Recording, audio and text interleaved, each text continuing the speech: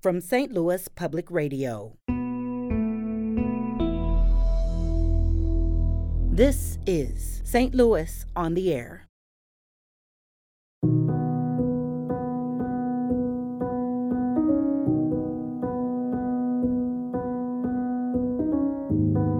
I'm Danny Wysentowski. Here's a reassuring thought. Death happens to all of us. Okay, I know that probably doesn't feel reassuring, but to a growing number of people, that acknowledgement, that conversation, which so often feels uncomfortable or morbid, it's something to embrace and to seek out. That's the idea behind a death cafe, a space for people to gather, to talk about death, to let go of stigma, and to help each other navigate unseen roadblocks and the hard feelings that come with dealing with the end of life. Beyond just the concept of death cafes, this approach is part of what's become known as the death positivity movement. And on Wednesday night, St. Louis on the Air producers Emily Woodbury and Maya Norfleet attended this month's STL Death Cafe meeting held at the City Foundry. One attendee, Terry Powell of Dorsey, Illinois, in Madison County, has come to the Death Cafe for the last 5 years. She told our producers that she began attending after her husband's death. The process had left her with questions, and she wanted to find answers that would help her when her time came. I had already been very pragmatic about death. I had previously been more spiritual, religious, and then some things that happened at my work. And it changed me, or it awakened me to how, for me, these bodies might as well be houseplants that have brains. At some point they're going to die. And at some point there's nothing more we can do. And so I started looking at death as way more pragmatic. This is how it happens. This is how the body reacts to diseases or trauma. And so at that point, I began being much more forward with my family. That was Terry Powell speaking at a recent Death Cafe meeting. And joining us now to talk about, well, how to talk about death is Tracy Gomillion, founder of the STL Death Cafe. Tracy, welcome. Thank you so much. We're also joined by grief educator Eileen Wolfington. Eileen, thank you so much for being here. Thank you for having me. Tracy, I want to start with you. You founded STL Death Cafe 7 years ago. So just give us a bit of an introduction. What is a death cafe, and what motivated you to start your own? Absolutely. So Death Cafe has been in existence since 2010. It was created by John Underwood, a gentleman in England. And the real objective of Death Cafe is to increase our awareness of death with a view to helping people to make the most of their finite lives. It's entirely volunteer run, so I was able to just use a very easy booklet from their website to get started. There's no charge to attend, and essentially it's just an open community forum for anyone who's interested to discuss death, dying, and grief, strangers coming together to destigmatize and erase that taboo and have a really important conversation together. Now, in our introduction, we heard from Terry Powell, and she was talking about her interest in exploring death. And part of what she talked to her producers about is that in her experience of her husband dying, she was unsatisfied with that process. She still had questions. Is that a common reaction? Are people coming to these death cafes after experiencing a loved one passing and feeling that there should have been something more here?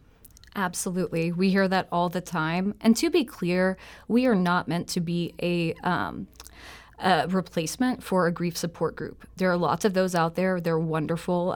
Call 211. United Way will point you in the right direction. But for someone like Terry, whenever she showed up, she really was curious to learn about how could she set up her family to be better prepared whenever her time came.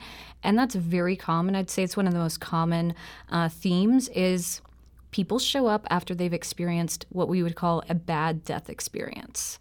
And something didn't go quite as we would hope, and they want to ensure that for their loved ones, that they have a more positive, well-planned, and executed death for themselves. Mm-hmm. Eileen, I wanted to toss this kind of a issue to you.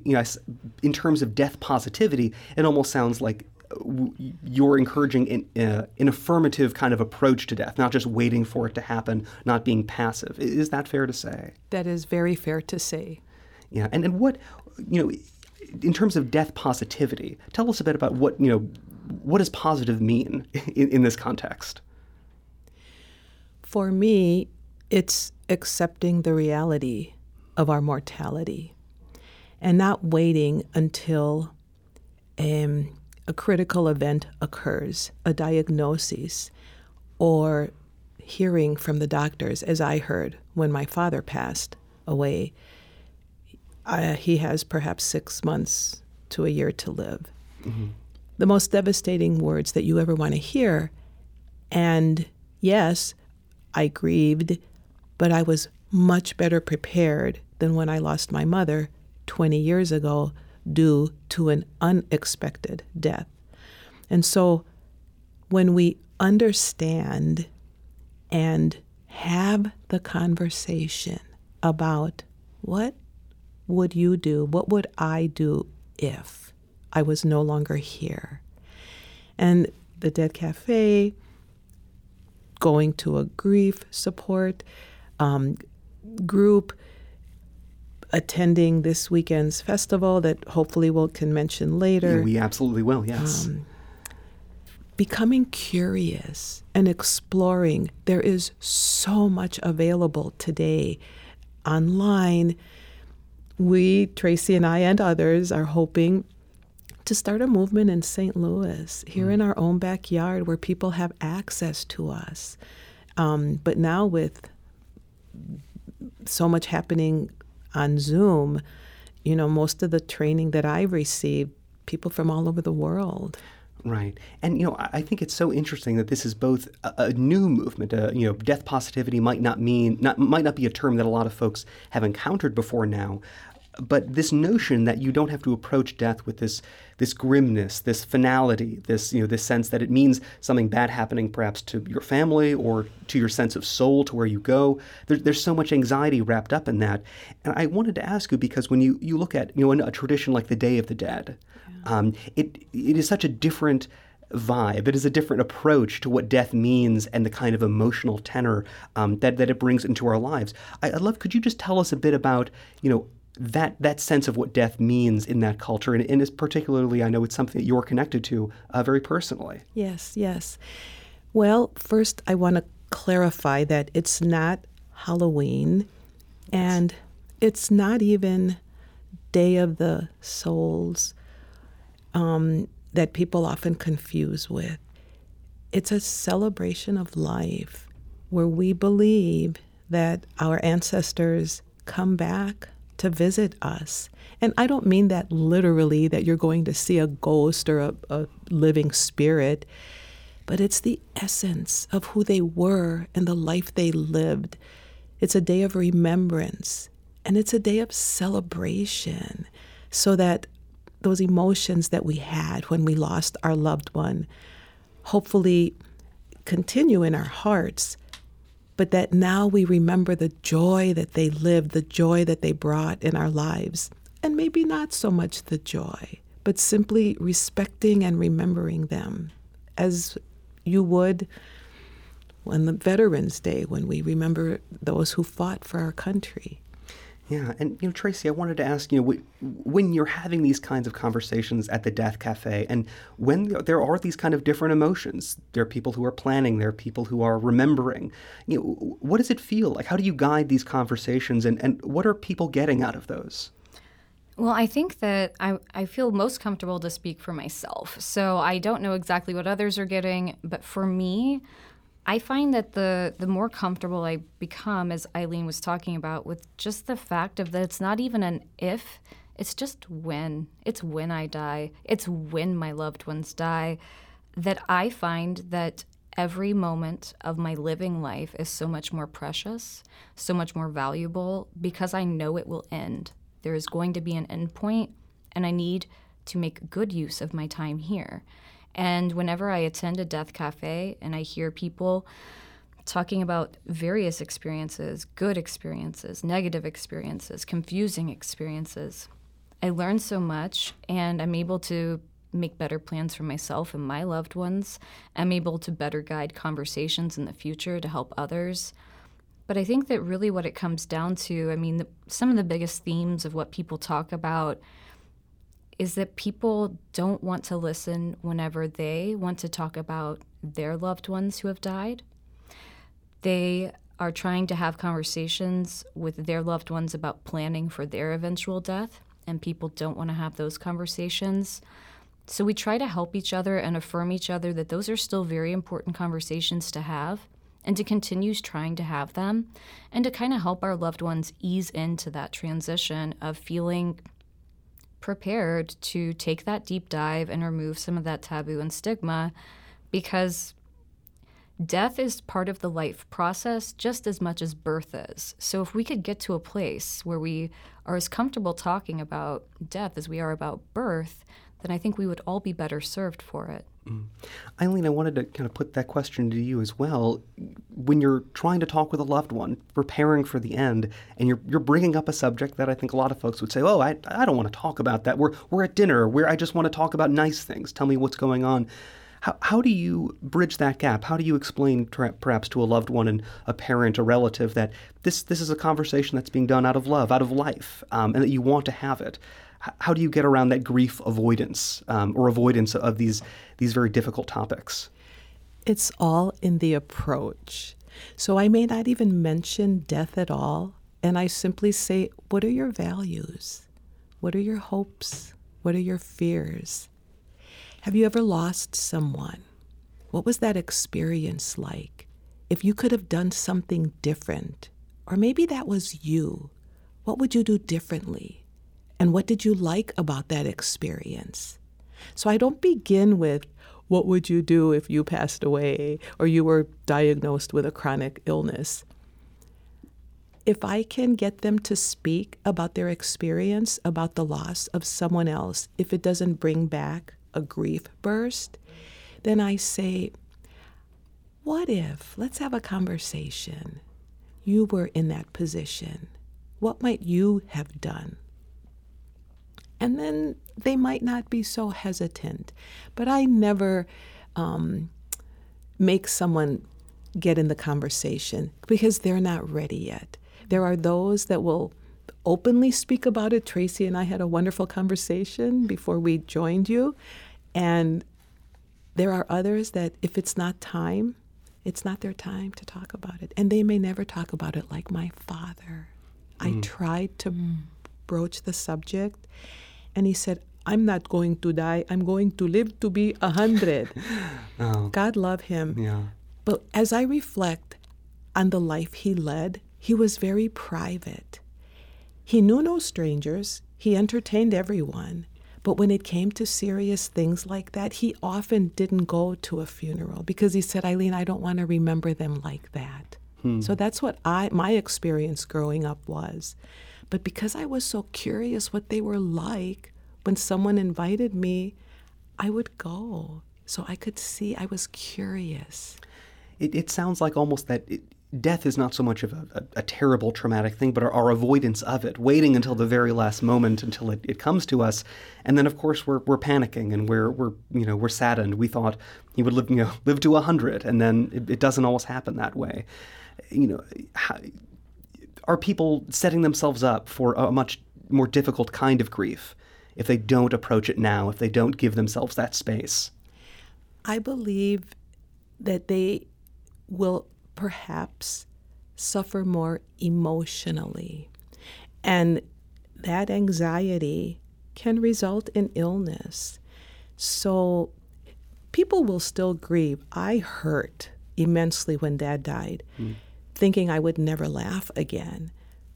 But now I laugh every day and even became a laughter yoga leader to honor my dad. And so those emotions, we're more resilient than we can imagine. But not everyone, if they don't have the knowledge of their personal values, the experiences they've had with death. You heard Tracy share the negative experiences she had.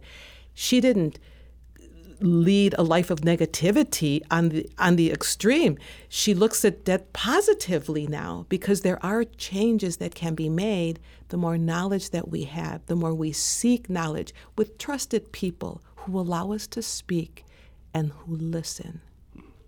Yeah, and Tracy, I wanted to ask you kind of something similar.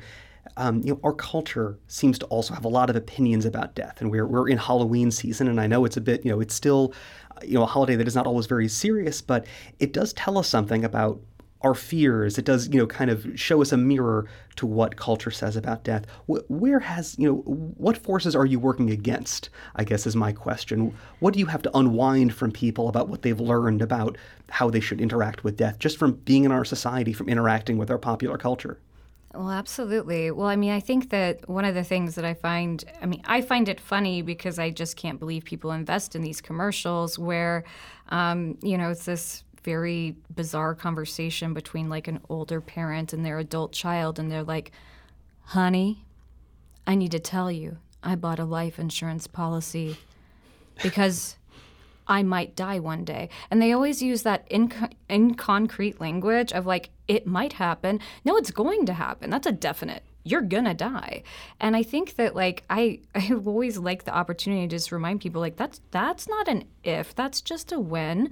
So I think that that's part of the thing that we're working against is people want to put it off in this hypothetical, maybe one day I die. No, every day. Like people die every day, and all of us are gonna die, and everyone we love is gonna die.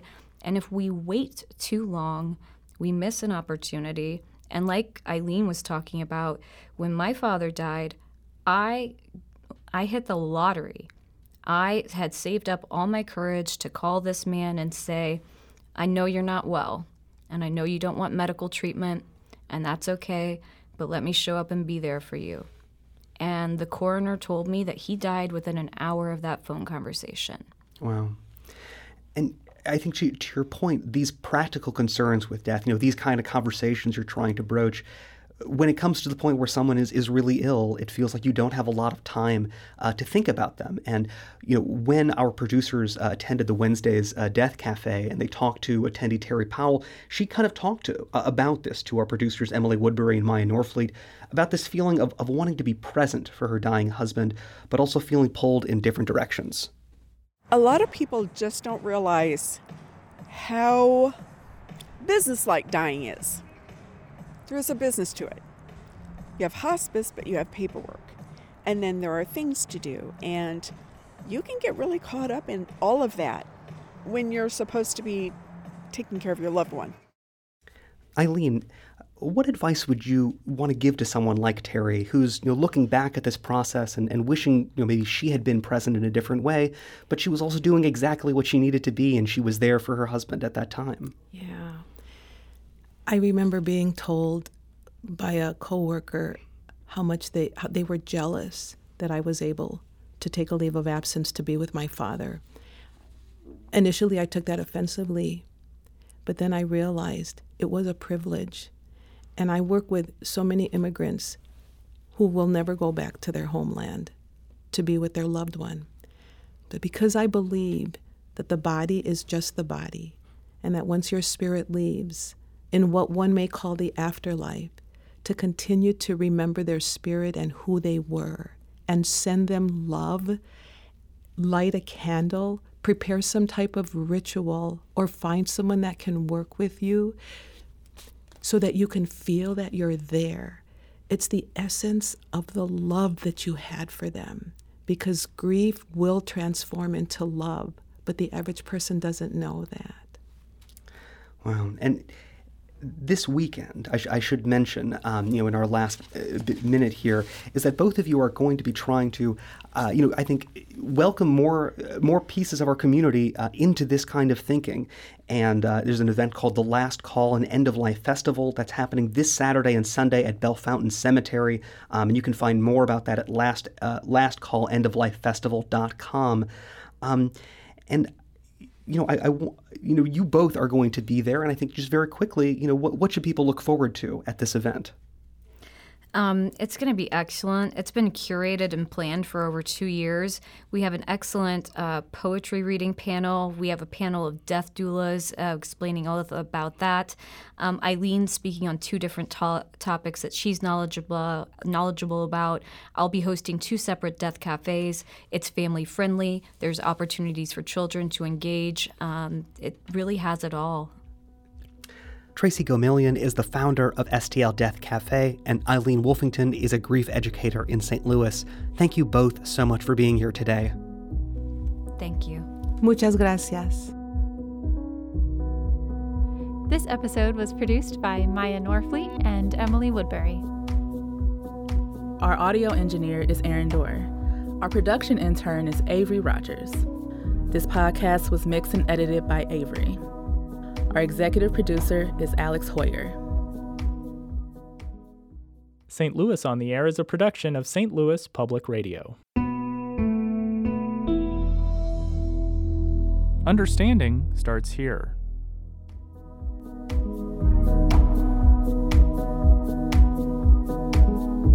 Our podcast proudly supports St. Louis artists by using music from Life Creative Group.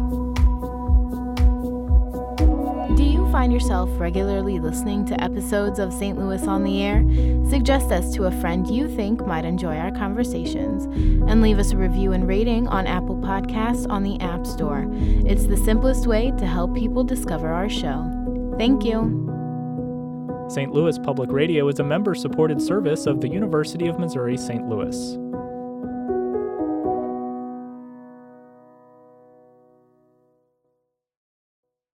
Support comes from the Missouri Forest Products Association, providing more than 41,000 jobs in the production of wood pallets, railroad ties, white oak barrels, hardwood floors, and more. Details at choosewood.com.